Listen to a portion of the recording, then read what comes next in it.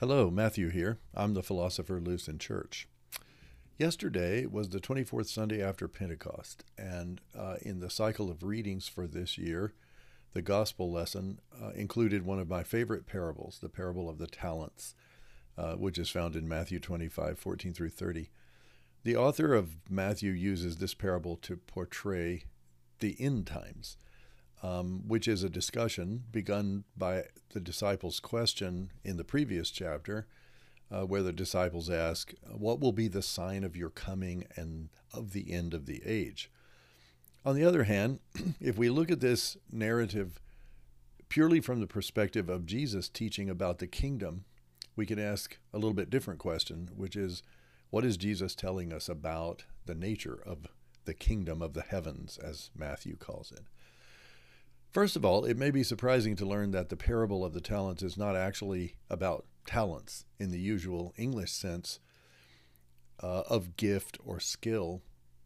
Oddly enough, the English word talent actually comes from this parable, but the original word in Greek, talenton, didn't have that meaning at all.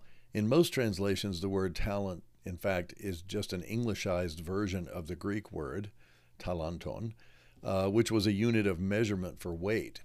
And it probably weighed around 75 pounds in its usage in the New Testament times. Most likely, then, what the master gave the slaves was actually a particular weight of silver or gold. Now, think about this: 5 talenton of gold would be something like 375 pounds of silver or gold. So, if you Google the price of silver and do a little math, the master basically dropped at least $77,000 on the first slave. And depending on whom you ask, scholars think that 1 talenton is probably about 9 years' pay for an ordinary laborer. So 9 years' pay is a very sizable amount of money. And that is important in the parable. So think about this: the master hands his slave the equivalent of 9 years' wages on the way out the door to a foreign country. Now, if you were that slave, what would you do with that kind of money, knowing that you were going to account for your decisions when your master returns? If you lose that money, it will be practically impossible for you to repay your master. 9 years' labor. But anxiety about that contingency is not what the first or the second slave exhibits.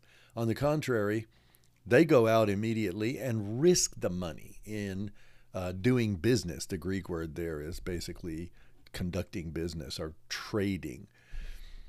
To those in Jesus' audience, those first two slaves' behavior is just breathtakingly irresponsible. It wasn't their money. They risked their livelihoods, if not their very lives, in using their master's wealth that way. No, in the ears of the audience, it's the third slave, surely, who's the responsible one. He didn't take a risk. He kept the master's money safe. He returned it when the master came home. So think about that the next time somebody interprets this parable to mean that Jesus is giving lessons in business and finance, right? With a bit of a spiritual message thrown in. It wasn't the slaves' money. They had no particular right over that money other than the fact that the master just handed them some bags of silver or gold on the way out the door. But interestingly enough, that's not how the master approaches the slave's choices. The master's approach is the perspective of the kingdom. Who's rewarded and how? Yes, it's those outrageously irresponsible slaves, those who risked everything against the wisdom of this kingdom in pursuit of that other hidden kingdom, who are rewarded. Read the master's response to each of those two very carefully. Share in your master's joy. What does he mean? And what about the responsible, prudent slave? He lived out his fear and anxiety, and the result was, in fact, the wisdom of this world. Play it safe, take care of yourself, don't risk, everything's fine.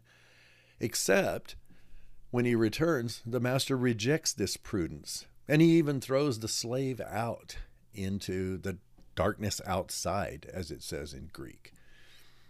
But not before he has someone, maybe one of the guards, somebody in his court, take the talenton of his wealth from the prudent slave and give it to the one with 10 talenton. Here we find out what sharing your master's joy is all about. The master rewards recklessness by giving the reckless his wealth with the return they made on it, like giving it to them, handing it over. What does this tell us about the upside-down values in the kingdom, so tantalizingly near at hand?